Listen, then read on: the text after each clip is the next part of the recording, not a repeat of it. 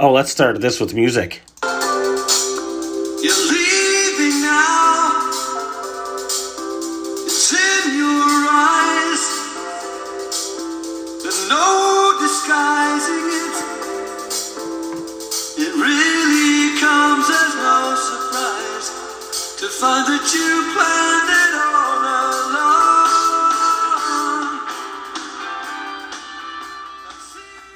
along. Oh, yeah. Asia. That's right, the same Asia who does Heat of the Moment. Good stuff. It's 2022. Happy New Year. I'm listening to 80s music. And you're thinking, that's all that dude listens to. It's not. It actually... I don't have my Spotify playlist up right now, but I don't know if 80s music made the cut, per se. But once again, the Gaslight Anthem did make the cut. They're a very good band that Chris Papke turned me on to, and I think between them and Eminem and Ronnie Millsap probably had a pretty good run at it too. So I'll turn this down a little bit more. You guys, it's my last night in Michigan, my last night home, and I gotta say it's been an awesome trip. Yes, even with the snow. You know, I was supposed to be back on January 4th. And today is technically the 6th because it's 12:32 a.m. So, a couple things I want to talk about. First of all, I'm not going to put a totally happy face on 2021. There was, we lost a lot of good people, yes, including Betty White, but... And that's a bummer. She seemed like an awesome woman. But I'm talking about, people I know have lost their husbands, wives, sons. It's like, it's been hellacious, man. On top of all the COVID and blah,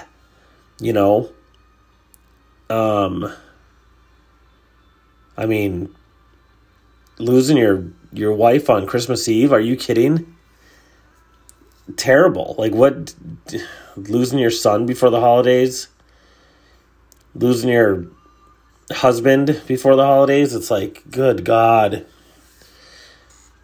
Yeah, I say that because, everyone who knows me is like, yeah, he's always in such a good mood. Unless you know me really well, then him can be crabby as hell.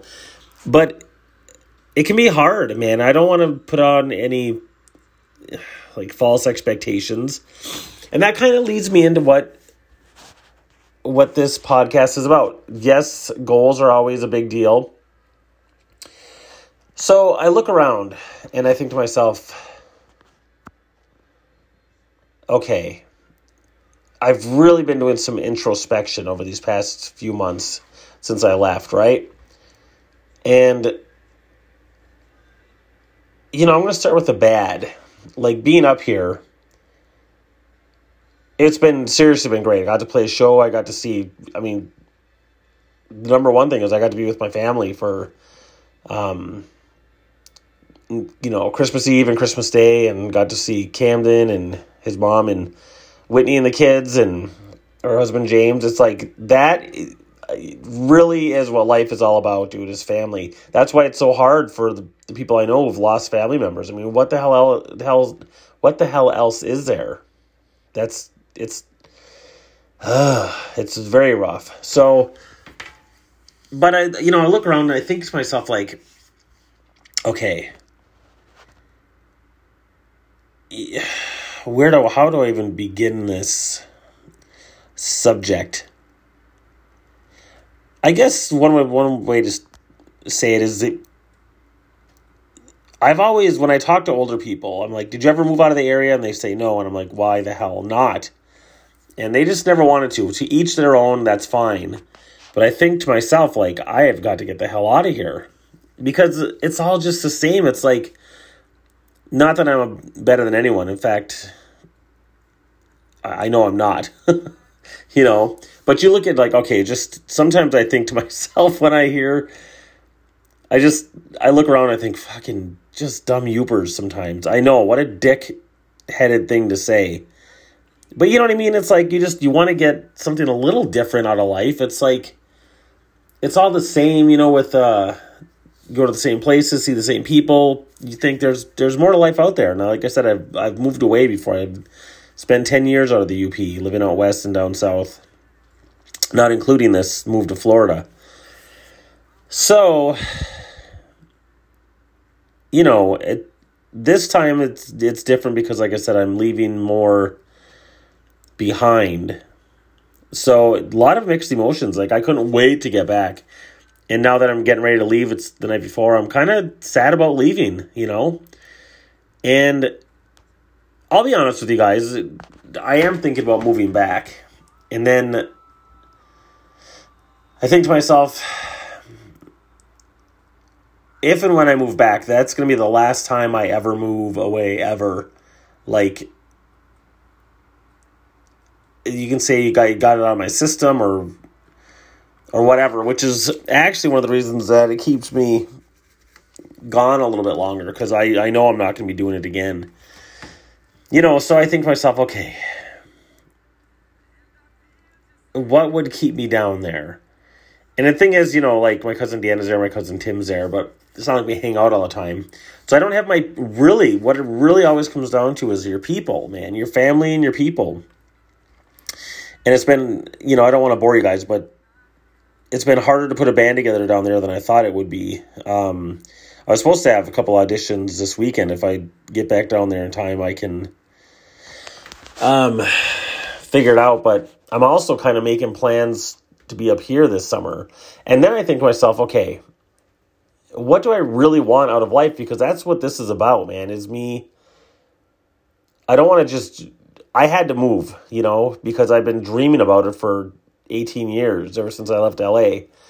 And so there was nothing that was going to stop me. I have no regrets in that, even though it cost me my job at Mission Point. It's fine, because a life unexamined isn't worth living, is what they say, which is harsh, because, yeah, life is worth living. But I have been examining the shit out of mine, and that's important to me, because that whole thing about, like, 30 years from now, you don't want to look back and wonder what if. It's like, I won't do that. I can't. So I'm still trying to figure it out. Like, I wasn't going to tell you guys all this, but, why pretend that I have it all together? I don't have it all together. Musically, I'm looking at revamping Night Screamer, changing the name to NS, shortening it, and getting one of my old singers back. And that will be exciting too, because it'll be kind of a different vision, where maybe instead of just being 80s fist pumpers, we would do some newer stuff. And it's I don't want to mention who the singer is yet, but she's a powerhouse vocalist, and she's been with us before, and she plays piano, guitar, and is awesome. So she's excited about stuff. So I thought, well, maybe I said maybe 10 shows a year, nothing major. And then I have another idea for a side project that would kind of be another main project of mine with Steve and Brian, because we have so much fun. Like when with this last show we played, it's pretty effortless. And those guys, they can both sing, and,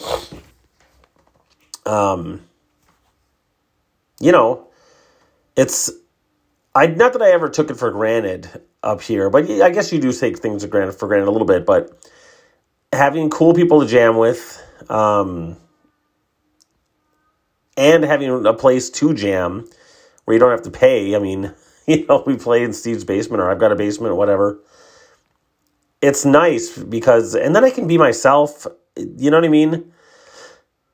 It's like, people know me, I know people. It's nice. So yeah, that's why I think about moving back. Now, I also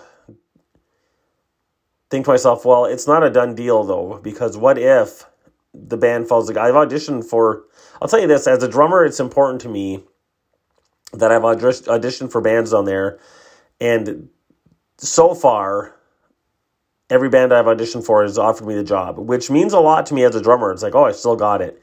I guess that's not totally true. The one band, Feathercap, I auditioned for, we haven't heard back yet, but the audition got cut short because his neighbors complained.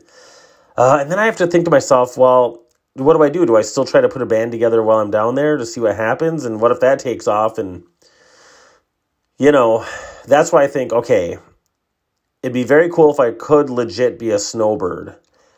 And that's why I don't mind. For a while, I was freaking out about, like, what am I going to do for work? And now I'm like, you know what? I've got a little bit of a cushion, thanks to some friends and thanks to Robin Hood.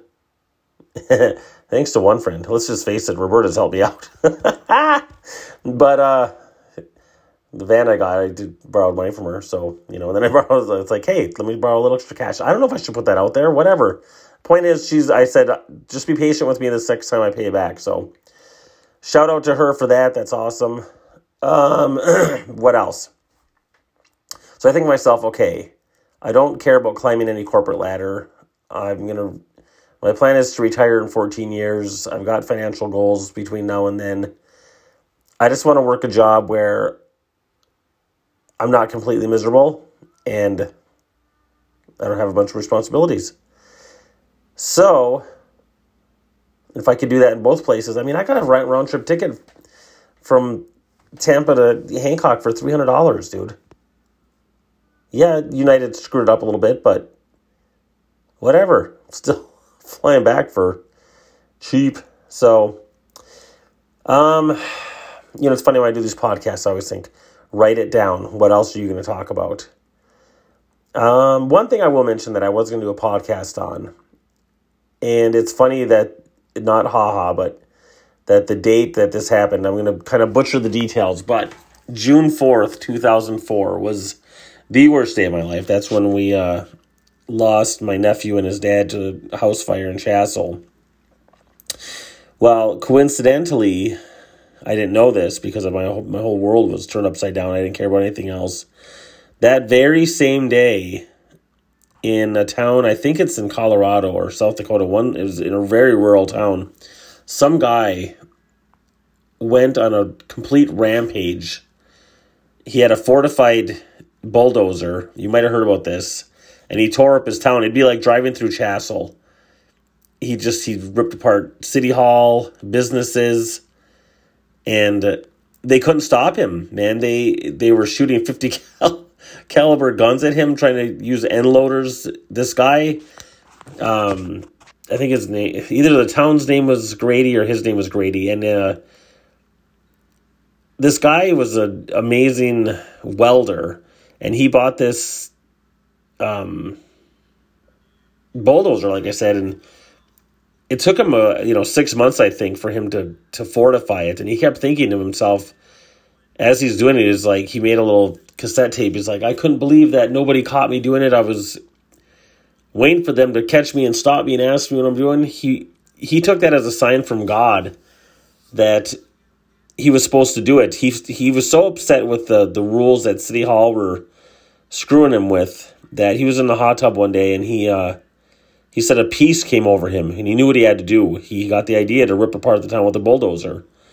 And he said that gave him peace and he had a mission. And once he started that mission, there was a part of him, like I said, that wanted to be stopped. He wanted people to find him. And he almost got caught a couple times, but when they didn't say anything, he took that as a sign from God that he's got to keep going. And it's like, oh man, that's scary, because I've had situations like that where I think, oh my God, this is the sign that I need to, we all have our little moments where we think it's a sign from God or whatever to do something or not do something. The reason, by the way, that didn't make the headline news, maybe it did for a day, but I remember this. Ronald Reagan died the next day, June 5th, 2004.